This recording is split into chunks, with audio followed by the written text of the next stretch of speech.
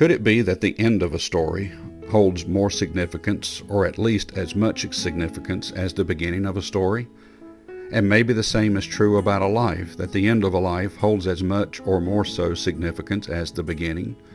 Could the same be said about the church, that the end of the church may hold more significance than the beginning? I don't know. We learn of the beginning of the church in the book of Acts, when Christ sort of gives the Great Commission that all of us should go into the uttermost parts of the earth and give the gospel. We see Peter come on the scene again, and he's preaching, and thousands are saved. And here comes Paul after his major encounter on the road to Damascus, and he too begins his journey around the Middle East, carrying the message of the cross. But at the end, we hear these wonderful words.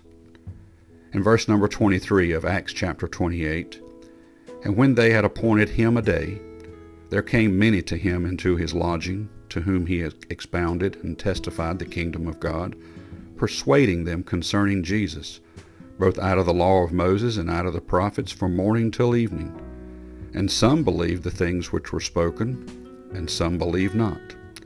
And when they agreed not among themselves, they departed after that Paul had spoken one word, Well spake the Holy Ghost by Esaias the prophet unto our fathers, saying, Go unto this people, and say, Hearing ye shall hear, and shall not understand, and seeing ye shall see, and not perceive." And here's the key verse, I think.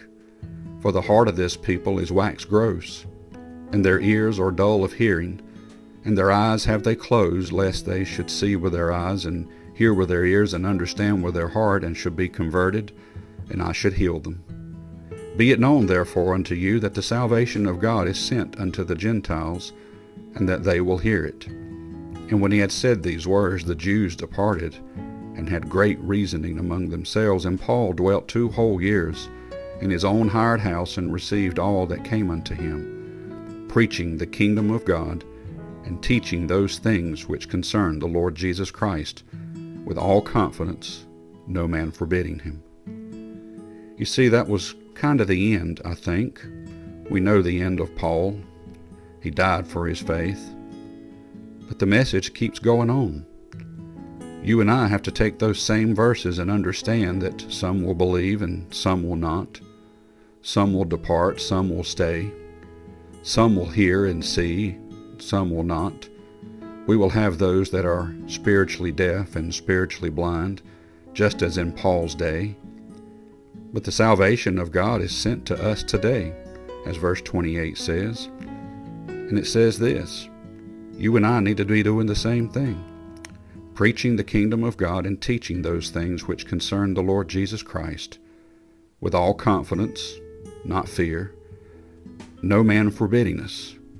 We can't be running. The same message goes out today, and it should go out with the same intensity that Paul gave it, not with fear, but with confidence. Share Jesus today, just as Paul did. The world sure needs it still. May God bless you and have a wonderful day.